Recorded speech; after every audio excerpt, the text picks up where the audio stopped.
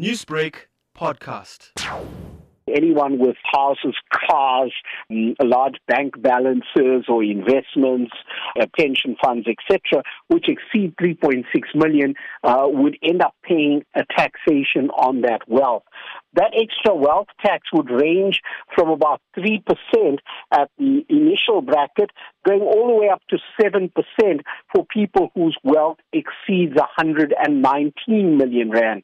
The expectation of the wealth tax is to create something like 160 billion rands into the South African Revenue Authority's coffers, and that is likely to work out to about 3.5% of what our GDP is. So it is a significant number. It does affect the wealthy. Of course, because of the income differences in South Africa and the historical differences with the legacy of apartheid, it means that effectively it is a taxation mainly on the wealthy, possibly the wealthy white community, whoever now holds the wealth, and it's a Robin Hood tax. Now, President Cyril Ramaphosa and Treasury, however, said that there is enough money to pay for the vaccines. Now, given the fact that we see SASSA saying that they can't afford to continue certain grants going forward and that we're in such a debt following the 500 billion stimulus package, how far could this be true?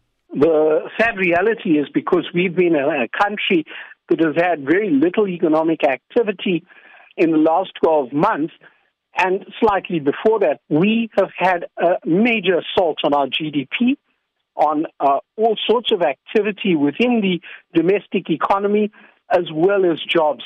Much of the contributors to our revenue, that is by way of corporate taxes or personal income tax, that's the money that government would use to spend on social services and running the country.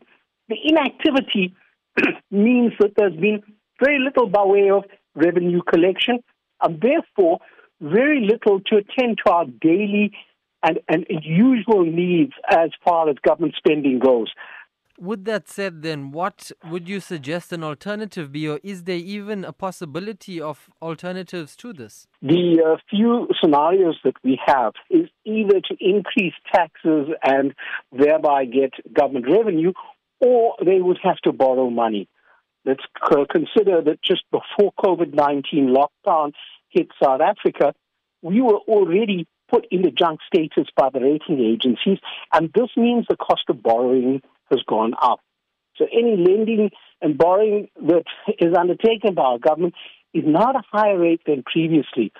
Although international dollar rates are low in any event, it just means that we're paying more for cash, and it may end up being a blend of some borrowings as well as some increases taxes as far as the South African government goes. Newsbreak, Lotus FM, powered by SABC News.